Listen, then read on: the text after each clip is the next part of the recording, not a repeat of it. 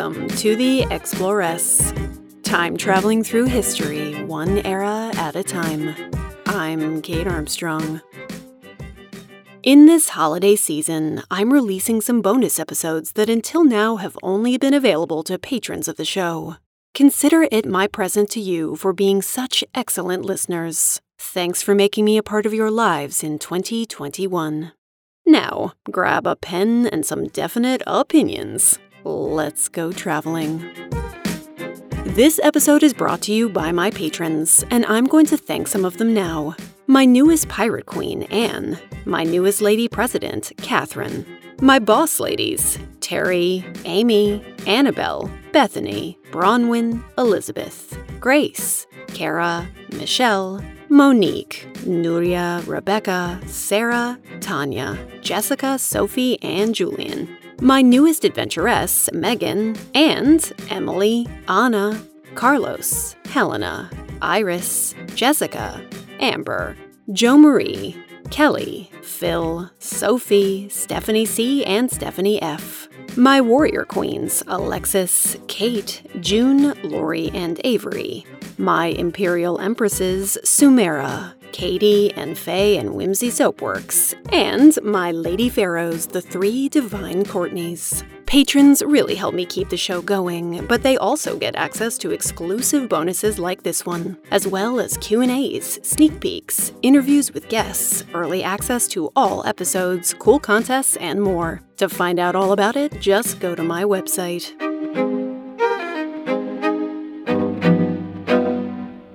This What She Wore minisode is not about something we put on our bodies, but it's something that we wear in another sense every day. It appears on paperwork and applications, bills and signatures. It's something we use ourselves, but also hear from other people, and it helps define how they might see us in the world. And I'd wager that most of you have definite opinions about it. Those honorific titles, Mrs., Miss, and Ms. I know I do. When I married Mr. Exploress, I felt sure that I had no interest in being a Mrs. I didn't want to be identified by whether or not I was married, and felt it wasn't anyone's business anyway. And that's why these titles came into being, isn't it? As a way of defining them by their marital status, sometimes reducing them to a man's name. Perhaps now, but not always. It turns out that my notions about the history of these titles wasn't really right at all. This minisode is dedicated to my friend Claire, who sent me a special section of the Times a while back that sent me running down this particular rabbit hole. If you have any ideas for future minisodes, you know I'm always happy to hear them.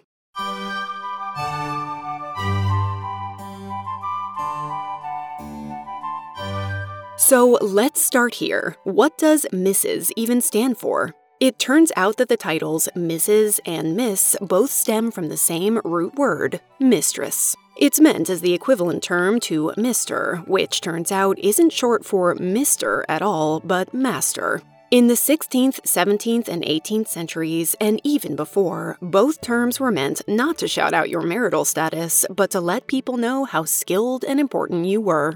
But of course, the word has meant other things too. In his 18th century dictionary, Samuel Johnson gives us this definition of the word mistress. 1. A woman who governs, correlative to subject or servant. 2. A woman skilled in anything. 3. A woman teacher. 4. A woman beloved and courted. 5. A term of contemptuous address. And 6. A whore or concubine. I could see that leading to a certain level of confusion. It turns out that a lot of the terms we use to indicate a lady can mean either an upstanding person or, as dear old Samuel put it, a whore. Dame, madam, and hussy, which is actually derived from the Middle English word for housewife. Who knew? As the Lord Braybrooke wrote in 1855 in reference to Samuel Pepys' diary, "It is worthy of remark that the fair sex may justly complain of almost every word in the English language designating a female having, at some time or another, been used as a term of reproach. For we find mother, madam, mistress, and miss, all denoting women of bad character." Meanwhile, Nathan Bailey's New Universal Etymological English Dictionary from 1756 defined a mistress as a whore of quality. Isn't it always the way?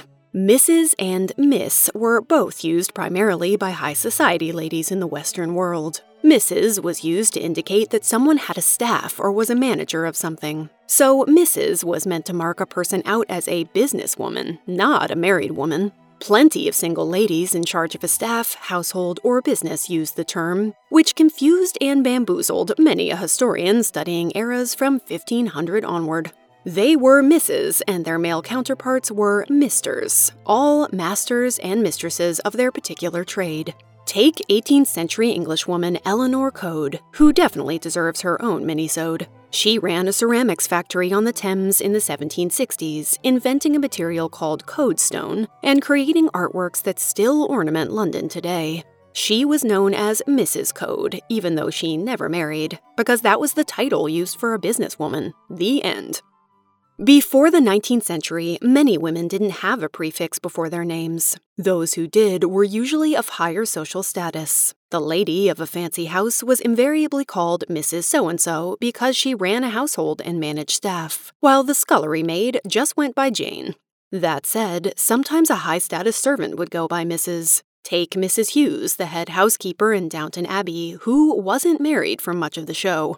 Miss, as in M-I-S-S, is almost as old as Mrs., but it was always used to mark a woman as unmarried. Until the 18th century, it was only used for young girls, just like master was only used for boys, something that hasn't made it into our modern-day lexicon. Once they came into adulthood, they became a Mrs. In those times, referring to a grown woman as Miss was basically calling her a prostitute. I refer you back to Dr. Johnson, who defines Miss as a term of honor to a young girl, or as a whore. But in the early to mid-1800s, so really the same era that understood the term to mean a woman of loose morals, Miss became popular for socially ambitious single ladies who wanted some way to prove their gentility. A way to make sure everyone's clear on how they aren't just businesswomen or some servant head of house. They're ladies. They might have been inspired by the many popular novels of the 1740s, which often refer to unmarried ladies of good breeding as M-I-S-S Misses, and upper unmarried servants as M-R-S Misses. It would be nice to think these ladies were reclaiming the term, taking Miss back and making it an expression of their own agency. But it seems more likely it was once again about class, and, perhaps, signaling one singlehood for those eligible bachelors who might be wondering. And so this is when we start seeing marital status enter the fray, which is no small matter. Unmarried women continued to go by Mrs. into the 19th century, though not as often. And as professor and historian Amy Louise Erickson put it in her paper on this subject, the introduction of a marker on the basis of marital status overlaid the previous marker whose basis was social status, and that shift would have enormous impact on social perceptions of women for the next 250 years.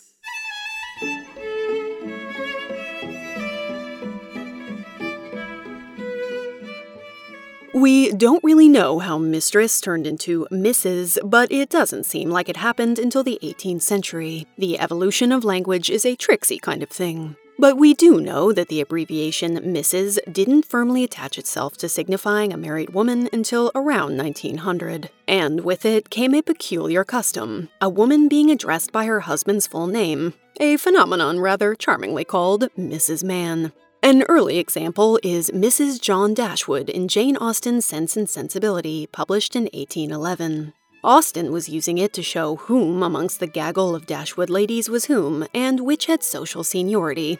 But by 1900, it was a title pretty much all married women claimed. Again, this seems to have been primarily a class thing. After all, with so many shop owners and heads of houses going around as Mrs., surely the upper crust needed some way to differentiate. England seems to be the only country in Europe where this was happening on a large scale, but of course it finds its way to America before long. Starting in the Victorian age, many a high society lady was known by Mrs. and her husband's full name. The New York Times had a long-standing habit of doing this in print. In an article published in 2020, its writers poured through old NYT files and found that women like June Carter Cash, Coretta Scott King, and Frida Kahlo were routinely written about with the titles Mrs. Johnny Cash, Mrs. Reverend Martin Luther King Jr., and Mrs. Diego Rivera. Amelia Earhart, for one, was annoyed by this and wrote to tell them so in 1932. She asked that they use her professional name, please and thank you. Despite the mild expression of my wishes, I am constantly referred to as Mrs. Putnam when the Times mentions me in its columns, she wrote. I believe flyers should be permitted the same privileges as writers or actresses. We often think, and I'm guilty of having believed this, that this whole thing is designed by men to subjugate women, burying their individual identity under their name. But that isn't actually true. It wasn't long before people started challenging the notion, as early as the 1840s at, you guessed it, the Women's Rights Convention held in Seneca Falls, New York, which I touched on in our Silent No More episode. I cannot imagine Elizabeth Cady Stanton being down with being called by her husband's full name. But still, the practice hung around in certain circles for a very long time. I've been to a couple of weddings where the couple was announced to the crowd as Mr. and Mrs., man's full name. And if that's your thing, you do you, ladies, but it's something that always confused me. Of course, there have always been varying opinions on all of this. While some women wanted their full and proper names used, others didn't like it at all. In 1953, poet Kathleen Raine made it clear in a newspaper that people were using her first name way too freely, and she'd prefer it if they'd just go with Miss Raine. One William Empson didn't think honorifics were polite at all, and they were often confusing.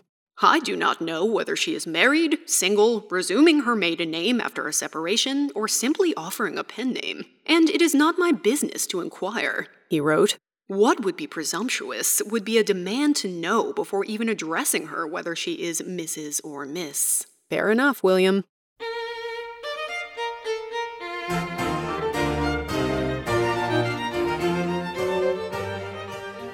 So what about MS Ms.? We tend to associate the title with women like Gloria Steinem and radical feminism, but that is not where it began. In the November 10, 1901 edition of a paper called The Sunday Republican of Massachusetts, an anonymous writer gave us this notion. There is a void in the English language which, with some diffidence, we undertake to fill. Everyone has been put in an embarrassing position by ignorance of the status of some woman. To call a maiden Mrs. is only a shade worse than to insult a matron with the inferior title Miss. Yet it is not always easy to know the facts. How to avoid such an awkward social misstep? The writer suggests a more comprehensive term which does homage to the sex without expressing any views as to their domestic situation.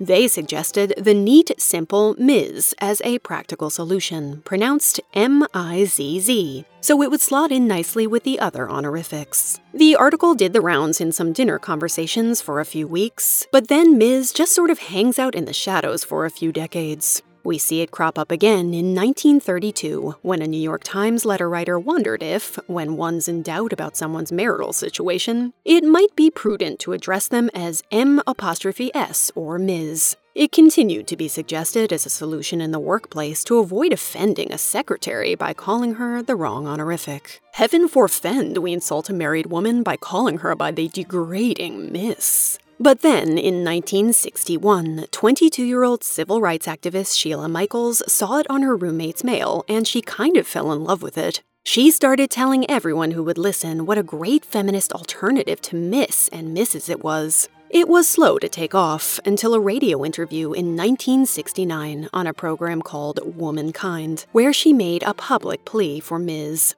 The following August, during a celebration of the 50th anniversary of suffrage, Ms. became the feminist go-to in America. Gloria Steinem would go on to name her iconic feminist magazine Ms.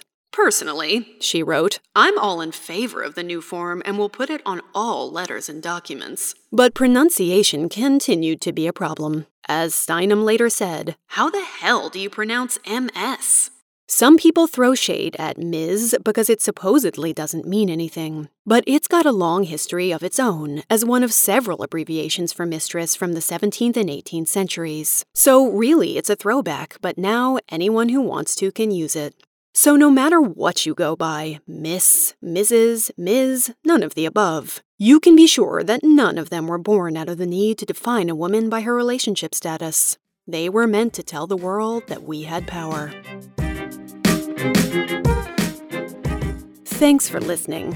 If you liked this bonus, you may want to consider becoming a patron of the show. Your few dollars a month go an incredibly long way in helping me to keep the show going. And you'll find dozens of bonus episodes to enjoy over on the Explorers Patreon, about everything from life for women in ancient Persia to a deep dive into the history of high heels. There are other ways to support the show too. Tell a friend about it, leave a review wherever you listen, talk about it on social media, or go explore my website, theexplorespodcast.com. Thanks as always to Mr. Explores for my theme music and logo, and to you, my lovely listeners.